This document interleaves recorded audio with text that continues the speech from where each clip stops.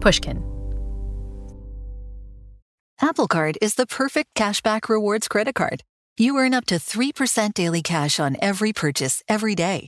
That's 3% on your favorite products at Apple, 2% on all other Apple Card with Apple Pay purchases, and 1% on anything you buy with your titanium Apple Card or virtual card number. Visit apple.co/card calculator to see how much you can earn. Apple Card issued by Goldman Sachs Bank USA, Salt Lake City branch. Subject to credit approval. Terms apply. Last spring, my friend Stephanie and I had a chance to travel to Rome as part of her research trip. And as usual when I travel, we stayed at an amazing Airbnb. It was the perfect spot to check out the sights and just relax. But what was happening to my house while I was away? Did you know that while you're away, your home could be an Airbnb? Most people don't think about their space as an Airbnb, but hosting can easily fit into your lifestyle. If you have a home, but you're not always at home, you have an Airbnb. Your home might be worth more than you think. Find out how much at airbnb.com/host. This episode is brought to you by Choiceology, an original podcast from Charles Schwab, hosted by the amazing Katie Milkman, behavioral scientist and author of the best-selling book, How to Change. Choiceology is a show about the psychology and economics behind our decisions. You can hear true stories from Nobel laureates, authors, historians, athletes, and more about why we do the things we do.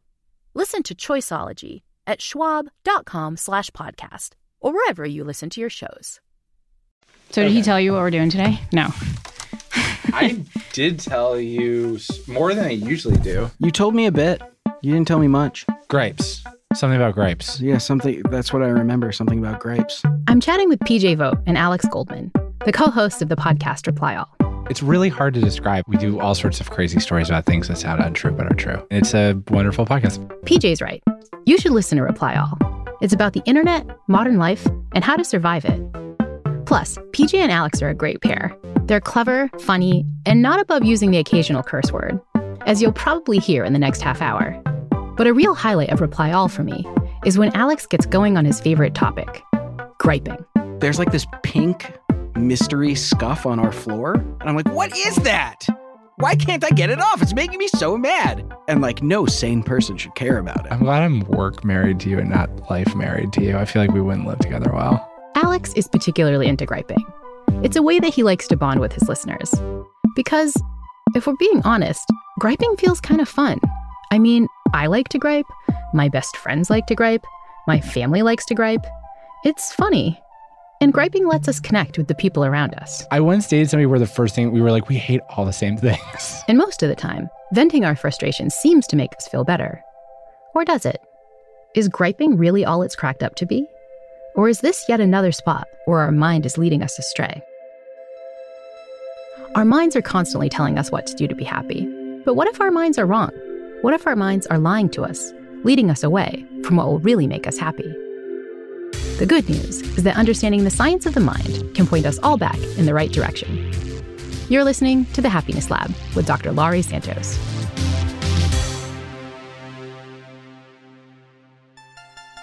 Gripes became a regular part of Reply All by necessity.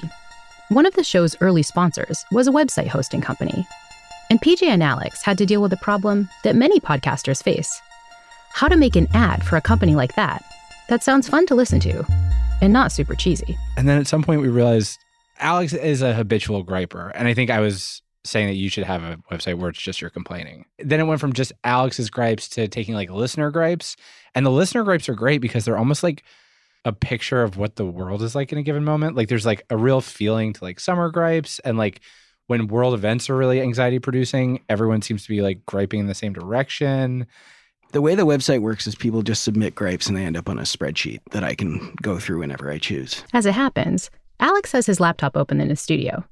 The spreadsheet is huge. I certainly didn't expect it to become what it is because we do one of the ads every 3-4 months, but I would say probably 20 to 25 people leave gripes on there a day. Really? Maybe more. I didn't realize it was that much. There are over 30,000 gripes on my spreadsheet. I did not. I like to check the Reply All recently submitted gripes because they're pretty funny. And one recent complaint really spoke to me. Stickers on fruit. Oh, that's a good gripe. That is annoying. Because a gripe isn't just a complaint. Like a gripe is a specific kind of complaint, and some complaints don't make good gripes. Like a gripe has certain qualities. Talk to me. Alex, how would you put it?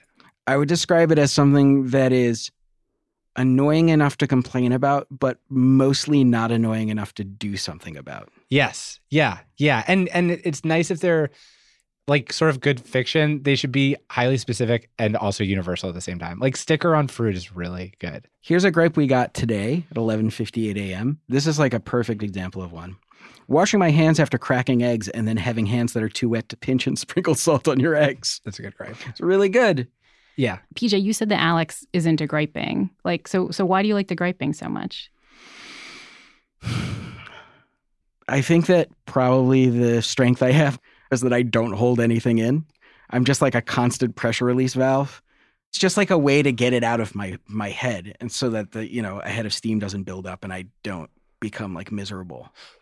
It's interesting that you say that, because I think sometimes that's how it works. Other times, as a longtime Alex Goldman observer and expert, sometimes I feel like there's a type of complaining you'll do where it gets out of your system and it's gone. There's a type of complaining you do where it's actually just like a chorus to a song where every time you sing it like slightly louder. But it's not like PJ only has to hear Alex's louder gripes. There's also the internet, which PJ describes as a complaint box for things that don't have complaint boxes. We complain on Twitter, we complain on Reddit, we complain on WhatsApp. Any site or service that allows us to post a comment seems to attract gripes, like moths to a flame. But that raises a question. Why do we choose to share our gripes? Or willingly read the gripes of total strangers? I think one thing is just like you don't feel alone in the world. You're like, everyone's encountering this.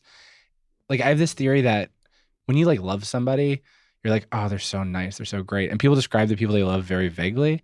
And when you dislike somebody, you're like, he's got this weird little walk. Like he thinks he's the Prince of Tennessee and like blah, blah, blah, blah. And like what I like about griping and complaints is like you are noticing the world. You know what I mean? Griping makes you present. It makes you very, very present. And like I can deal with anybody complaining as long as they're funny about it. And it's like you're taking the shit of the world and turning it at least into like an observable moment or something. Gripes are a guilty pleasure. They're like sugary candy. We know we shouldn't really indulge too much, but we just can't resist. And just like eating too much candy, it's pretty clear griping too much has a downside. Well, everyone thinks I'm a cranky asshole. Yeah. I don't think everyone thinks you're a cranky asshole. Sarah has several friends who just call me Grumps. So, oh, okay. Yeah, maybe people everybody thinks I'm a cranky asshole. Yeah, I think it can make you unpleasant company. In the last season of the Happiness Lab, we talked about the need to curate our emotional lives to make sure we're controlling those feelings that we're exposed to. Flirting with gripes can demonstrate how witty and cool we are, but recreational complaining can sometimes turn into a habit, which means we're constantly surrounded by negative feelings. We used to work with somebody who was like a high-level constant griper, and it wasn't like Stickers on Fruit. It was like, everything sucks. And I remember reaching a point where I was like, I can't talk to this person anymore because either I have to argue with them all the time or I have to see things the way they see them. And if I see things the way they see them, I won't like my life anymore. I'm dying to know who you're talking about. Oh, okay. Yeah. But literally it was like, I can't talk to you anymore. Like I don't even want to make small talk, which that's a sociopathic thing to do. I've never done that before. And it was a small office. Yeah, it was a thing where you'd be like, hey, it's a beautiful day out. And then they'd be like, yeah, well, the sun was burning the back of my neck. Yeah. I was like, yeah, man, even relative to me, this is wild. That was another level. We all have relationships that center around swapping gripes and grievances. I mean, there are definitely certain people in my life who I know I'll kvetch with as soon as I see them. And if I'm being honest about how I end up feeling during and after those gripe sessions, it's usually not great. It often ups my stress levels. But the biggest downside to all this kvetching, at least according to science, is one our minds can't see. It turns out there's an opportunity cost to griping. There's something else we could be doing instead that allows for better social bonding and a lot more happiness. The Happiness Lab will be back in a moment.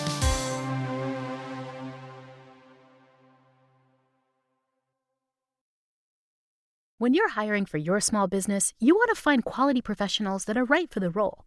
That's why you have to check out LinkedIn Jobs. LinkedIn Jobs has the tools to find the right professionals for your team, faster and for free. LinkedIn isn't just a job board. LinkedIn helps you hire professionals you can't find anywhere else, even those who aren't actively searching for a new job but might be open to the perfect role. In a given month, over 70% of LinkedIn users don't visit other leading job sites. So if you're not looking on LinkedIn, you're looking in the wrong place. On LinkedIn, 86% of small businesses get a qualified candidate within 24 hours. Hire professionals like a professional on LinkedIn. LinkedIn knows that some small businesses are wearing so many hats and might not have the time or resources to hire. So they're constantly finding ways to make the process easier. They even just launched a new feature that helps you write job descriptions, making the process even easier and quicker. Post your job for free at linkedin.com/THL. That's linkedin.com/THL to post your job for free. Terms and conditions apply. Apple Card is the perfect cashback rewards credit card. You earn up to 3% daily cash on every purchase every day. That's 3% on your favorite products at Apple, 2% on all other Apple Card with Apple Pay purchases, and 1% on anything you buy with your titanium Apple Card or virtual card number. Visit apple.co/card calculator to see how much you can earn. Apple Card issued by Goldman Sachs Bank USA, Salt Lake City branch. Subject to credit approval. Terms apply.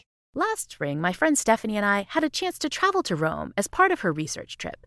And as usual, when I travel, we stayed at an amazing Airbnb. Our Airbnb even had a balcony that overlooked the Colosseum. It was the perfect spot to check out the sights and just relax. But what was happening to my house while I was away? Did you know that while you're away, your home could be an Airbnb? You could just host a spare extra room, or you could Airbnb your whole home while you're away to earn some extra money.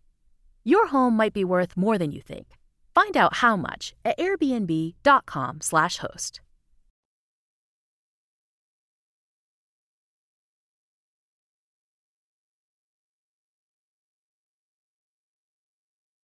Certainly there's that social commiseration component to it, right? There's a bonding that goes on when we share complaints. I'm talking with Dr. Robert Emmons, a professor of psychology at UC Davis.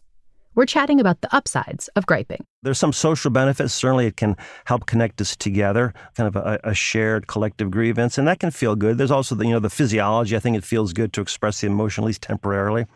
But in the long run, it actually doesn't serve us very well. Robert worries that the benefits of griping depend a lot on the kind of kvetching we're engaging in. Some are more detrimental, to well-being than others, and some are perhaps a little bit more facilitative or actually can be adaptive if it results in problem-solving or insight. It turns out that griping for the sake of griping doesn't make us feel good. But when we express our frustrations in order to process a bad situation, to make sense of it and find a solution, that can have a more positive effect. When people write about a negative event that happened to them and they express their emotions about it, that's not as beneficial as getting some insight for why the event happened in the first place or now what a person can do about it. So you could say that starts with a complaint, certainly noticing what's going wrong, but the goal is always to move beyond that. The problem is, we don't always take our griping to that next level. In fact, if you recall, that was pretty much how PJ and Alex defined gripes earlier.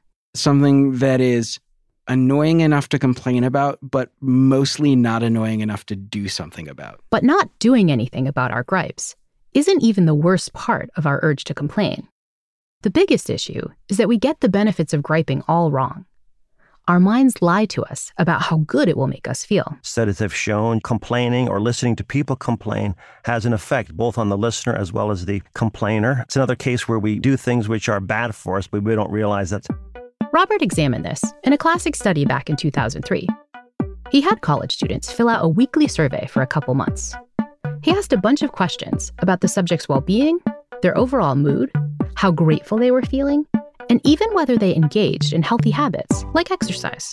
Some students were then asked to list 5 mundane events that had happened during the week. But other students were asked to complain. Not about the big things in life, mind you, just the small stuff. The stickers on fruit level problems. They had the typical everyday, garden variety types of hassles related to roommates and finances and parking problems and professors, not me, of course, but some of the other ones. Of course, Robert. But did giving students the chance to complain about these little annoyances improve their mood over the 10 weeks? The answer was striking. Griping didn't help at all. If anything, people who talked about their hassles had a worse time. For example, the griping group wound up exercising almost 45 minutes less than those in the control group. But Robert included one additional group of participants in this study.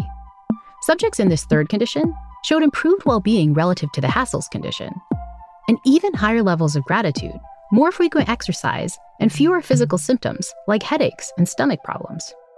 What were the people in this well-being supercharged group asked to do? They were told to think back over the past week and write down up to 5 things that they were thankful for.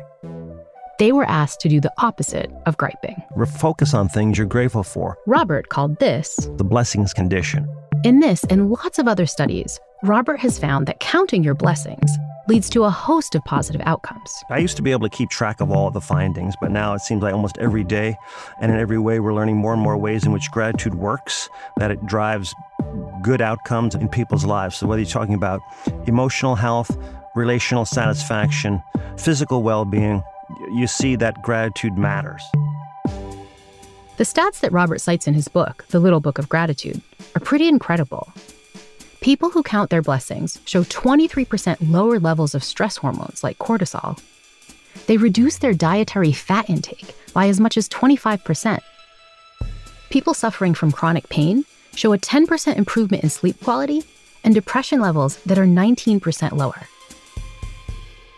Science shows that gratitude also increases our resilience. In contrast to griping, focusing on the good things in life seems to be a strategy that allows you to take action in order to fix the bad things. We know from the studies that gratitude helps us recover from loss and trauma. It helps us deal with the slow drip of everyday stress as well as the massive, personal upheavals in the face of suffering and pain and loss and trials and tribulations. Gratitude is absolutely essential. It's part of our psychological immune system. But the biggest benefit of counting your blessings, according to Robert, is that it connects us with other people. Yes, that one good thing that griping gives us. We can get that kind of relationship boost from gratitude too, right? Absolutely. I mean, one of the benefits of gratitude is that it connects us so deeply with other people. And a colleague of mine, social psychologist at Chapel Hill, North Carolina, Sarah Algo, talks about gratitude as basically the interpersonal emotion. It is the find, remind, and bind emotion. Sarah and her colleagues have found that practicing gratitude can completely shift people's mindset about a personal relationship.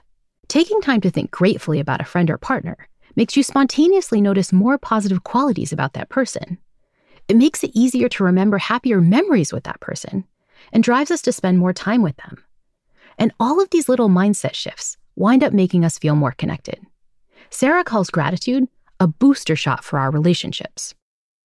The positive evidence for focusing on the good things in life are pretty clear, but it's still not something that comes naturally to many of us. If you're going to express sentiment online, being like, I ate a nice sandwich, I'm really grateful to be alive today, is like, it comes across, I think, as a little dopey. I think the problem with niceness and goodness and happiness as expressed online is like, it can feel like you're bragging. It can feel like... It can feel insincere. Yeah. PJ and Alex kind of nailed it here. Gratitude does feel a little dopey. Robert knows that if he's going to get us all signed up to that blessings condition, he's going to have to change that attitude. I like to say that gratitude really is an old-fashioned idea, but the science makes it brand new. In fact, we know now from the science that gratitude actually does deliver on its promise and on its potential. To paraphrase Robert, gratitude seems dopey, but it works. Getting past the cheese takes effort, but it's definitely effort worth doing. Part of why I do this, part of why I study gratitude and try to convey to people that gratitude is the best approach to life is just to convince myself, is to remind myself that every day I need to practice gratitude. Even though Robert's an expert on this, it didn't always come easy. I was always, planning ahead. I was always, the person who said, okay, well, I'll be happy when such and such happens. When I, get into college, when I get into graduate school, when I get tenure, I was always delaying or putting off happiness. And I think it was because I wasn't grateful enough for my current situation, that I had everything I needed perfectly to be happy and to be grateful and to be content in the moment. But I was always looking for something bigger and better and brighter, down the road. Doing these sorts of, interviews, writing the books, doing the research, giving the talks is just really almost like a personal journey for me to become more grateful. So for people who are kind of in the complaining camp, like, think that that's focusing on the hassles is where it is, any last minute advice for them to get on the gratitude bandwagon?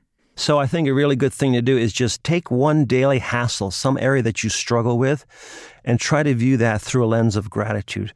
Take the bad thing that you are most likely by default to complain about and see if you can extract at least one benefit from that bad thing. That's something that anyone can do, whether or not we complain by nature or by practice. I think, once we start doing that, we can see that can shift us. That the hassles are not going to go away. We're always going to have those, but at least we'll have a backdrop by which we can view those with some degree of hope and trust in the future and positivity. After the break, we're going to take Robert's advice to the next level, because science shows that there's one way to experience gratitude that doesn't just boost your well-being in the moment. It can make you happier for a long, long time, like for over a month. I wanted to try out these bold scientific claims directly, and I knew just the subjects. You guys don't mind being guinea pigs? No, not Right. at all. The Happiness Lab will be right back.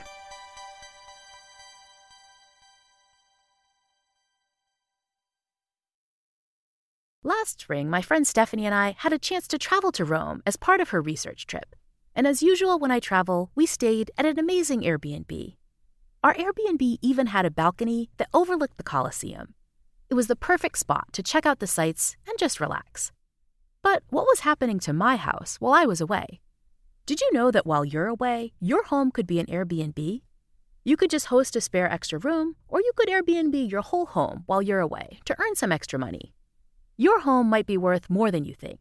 Find out how much at airbnb.com/host. What if there was someone who wanted to help you find a job? Not a website, but a person in your community that would help you for free. Choose Express Employment Professionals, and that's exactly what you'll get. Express Employment Professionals is the local jobs expert you can trust, and they never charge a fee to help with your job search. Go to expresspros.com to find the office near you, or download the Express Jobs app to get started.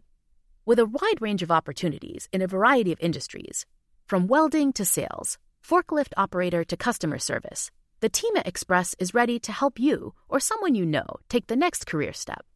Whether you're looking for a contract job for the summer or a new full-time role, turn to Express Employment.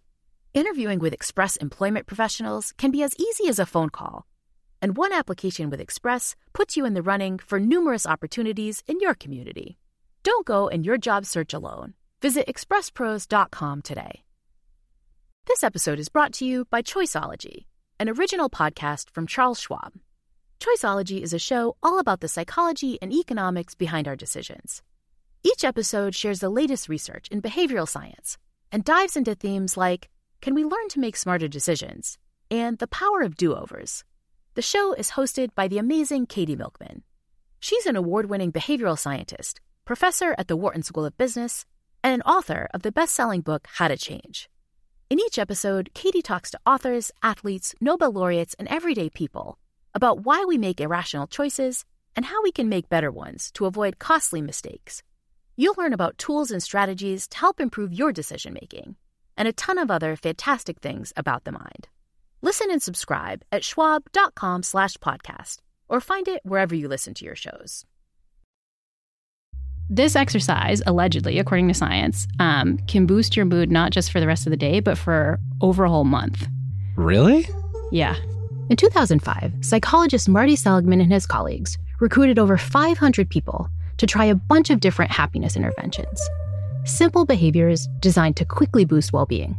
But Seligman also wanted to test whether these interventions caused sustained improvements in happiness and mood, like ones that lasted for weeks and weeks. One of these interventions was called a gratitude visit. Here's how it works. You think of someone you care about a lot, someone you're really grateful for, but also someone you've never really thanked. Then you sit down and write that person a genuine, heartfelt letter. You explain why that person has had such a meaningful impact on your life. And when you're done, rather than mailing the letter or sending a quick email, you ask to meet them in person. And so, when I went to interview PJ and Alex, I just happened to bring along some Happiness Lab notepaper. We have a little project for you all. Are we doing like gratitude journals? You are. Oh my God. Here's your prompt. I want you to each write a quick letter of thanks to each other. You want to express your thanks in a way of something you've not expressed to each other. And so you're just going to scribble some stuff down. Okay. While PJ and Alex are working on their letters, I wanted to dig a bit more into the science of how this intervention works, and why, like PJ and Alex, many of us seem to dread openly expressing gratitude. I'm Nicholas Epley. You can call me Nick. I'm a professor of behavioral science at the University of Chicago's Booth School of Business. I study mind reading for a living. I study how people think about each other's thoughts and beliefs and attitudes, and mostly how people screw that up and misunderstand each other a lot. Nick does lots of experiments in which he forces people to do stuff they think is going to feel really awkward, but winds up making them feel happier than they expect. If you listen to season 1, you might remember the guy who forced people to talk to strangers on a train. That was Nick. You could give somebody else a compliment on a given day. You could sit down and write a gratitude letter to somebody else. And so what's of interest for me as a psychologist is, why aren't we doing those things? Writing gratitude letters, we know, makes people feel happier. Most people who are listening to your podcast today didn't do that today. The question is, why not? Why didn't you do that if that makes you feel good? The answer is that we just get the consequences of expressing gratitude all wrong. When participants hear they need to sincerely convey their thanks to someone's face, they usually have a pretty strong reaction. They're thinking, oh my God, this is going to feel cheesy. One of the things that we find here, like we do in so many other contexts, is that people just underestimate the positive impact that their social engagement will have on other people. And therefore, it makes them reluctant to do it, which causes them to miss out on opportunities that would make them feel good too. Nick did an experiment asking subjects to do a gratitude letter. But before they started, he asked them to make some predictions. How happy will the recipient be about getting the letter? How surprised will they be? And how awkward will they feel? I asked PJ and Alex the same thing. Actually, talk through what it's feeling like as you're trying to write it. Stressful. And I can hear Alex writing, so more stressful. I just wrote, so far, all I've got is Dear Alex.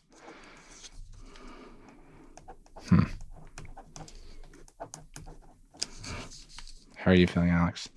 Weird, because I feel like I'm going to have to read it. Am I right about that? There's some possibility, yeah. People say nice things to me, like actually shuts my brain down. Like I can't respond. Like I don't know how to respond. Just like public expressions of gratitude and kindness, they just make me feel nervous. Like they make me feel vulnerable. How do you think PJ is going to react to the letter? PJ is going to do this thing that he always does, which is his eyes will get wide and he'll say, "Oh, that's really nice. Thank you." That's fucked up. I got you pegged, son. on a scale of 1, not really that impressed, to 10, he's really touched. Where is he going to be?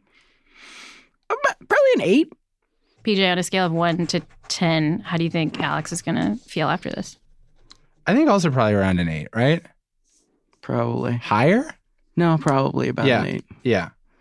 I can't newlyweds game him as well as he can do me. Like, I don't know what is. Maybe I'll say thanks, bud.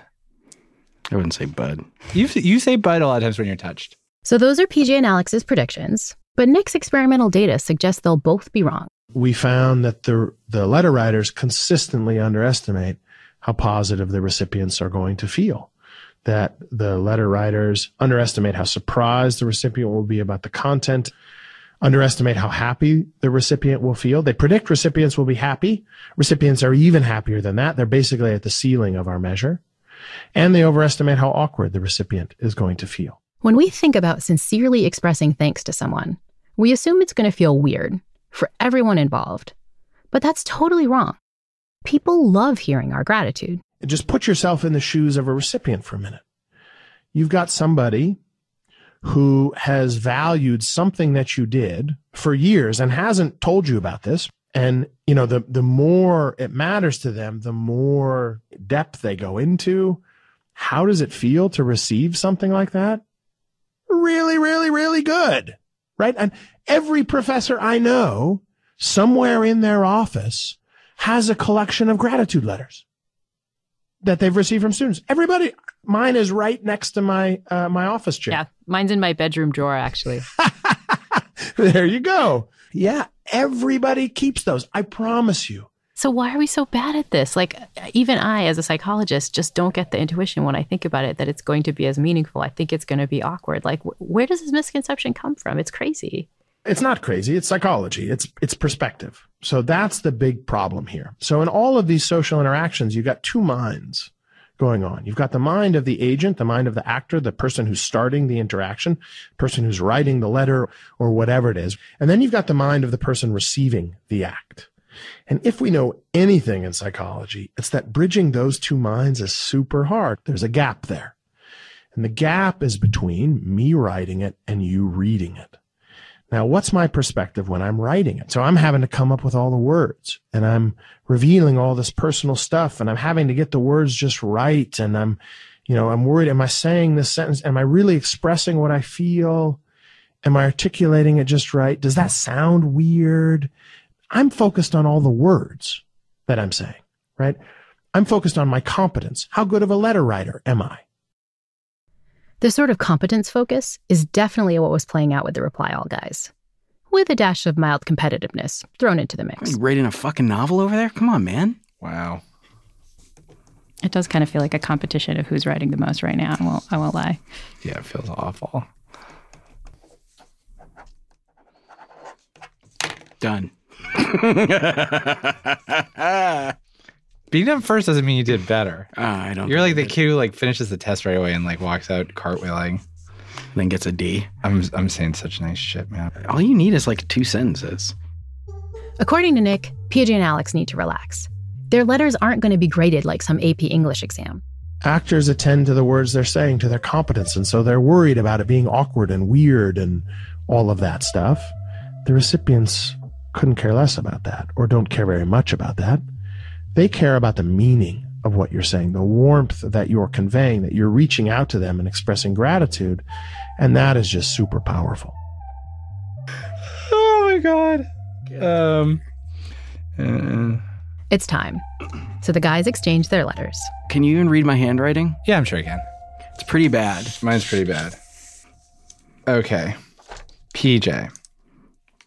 Thank you for fielding all the annoying HR stuff lately and for being sensitive to my mental health struggles. I love working with you, even though you vape too much. Even though I vape too much. And then it looks like it's signed by Baba. It says Alex. That was supposed to be a heart. Oh, that's really nice. Oh, fuck.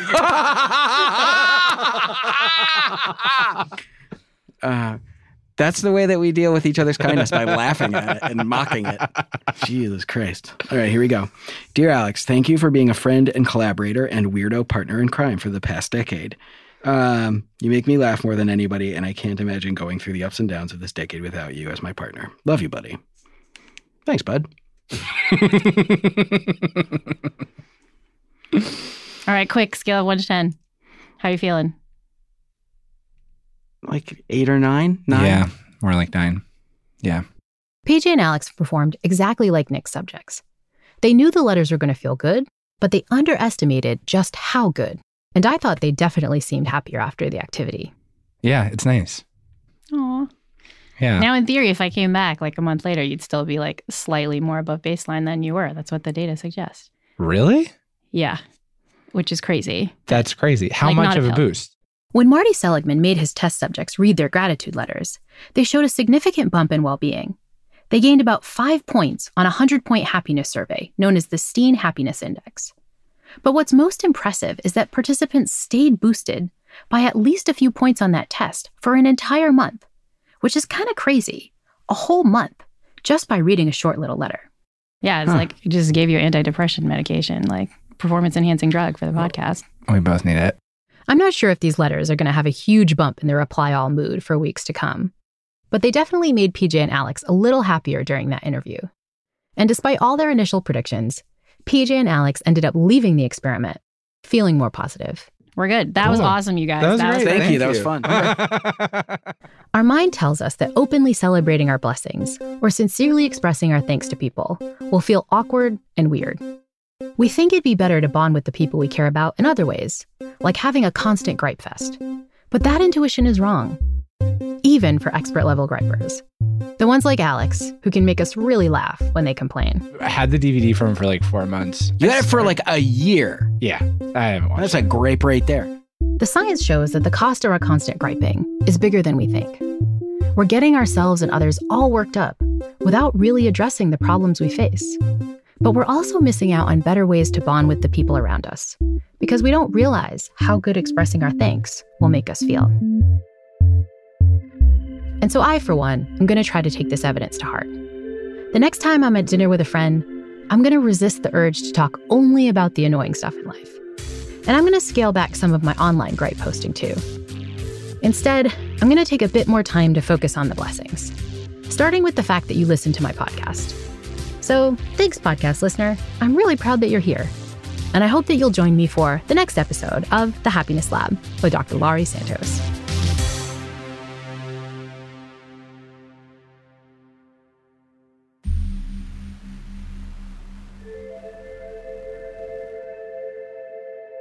The Happiness Lab is co-written and produced by Ryan Dilley, with the help of Pete Naughton. Our original music was composed by Zachary Silver, with additional scoring, mixing, and mastering by Evan Viola. The show was edited by Sophie McKibben and fact-checked by Joseph Fridman. Special thanks to Mia LaBelle, Carly Migliori, Heather Fain, Julia Barton, Maggie Taylor, Maya Koenig, Jacob Weisberg, and my agent, Ben Davis. The Happiness Lab is brought to you by Pushkin Industries and by me, Dr. Laurie Santos. When you're hiring for your small business, you want to find quality professionals that are right for the role. That's why you have to check out LinkedIn Jobs. LinkedIn Jobs has the tools to find the right professionals for your team, faster and for free. LinkedIn isn't just a job board. LinkedIn helps you hire professionals you can't find anywhere else, even those who aren't actively searching for a new job but might be open to the perfect role. In a given month, over 70% of LinkedIn users don't visit other leading job sites. So if you're not looking on LinkedIn, you're looking in the wrong place. On LinkedIn, 86% of small businesses get a qualified candidate within 24 hours. Hire professionals like a professional on LinkedIn. LinkedIn knows that some small businesses are wearing so many hats and might not have the time or resources to hire. So they're constantly finding ways to make the process easier. They even just launched a new feature that helps you write job descriptions, making the process even easier and quicker. Post your job for free at linkedin.com/THL. That's linkedin.com/THL to post your job for free. Terms and conditions apply. When you drive a vehicle so reliable it's backed by a 10-year, 100,000-mile limited warranty, you stop thinking about what you can't do and start doing what you never thought possible. Visit your local Kia dealer today to see what you're capable of in a vehicle that inspires confidence around every corner.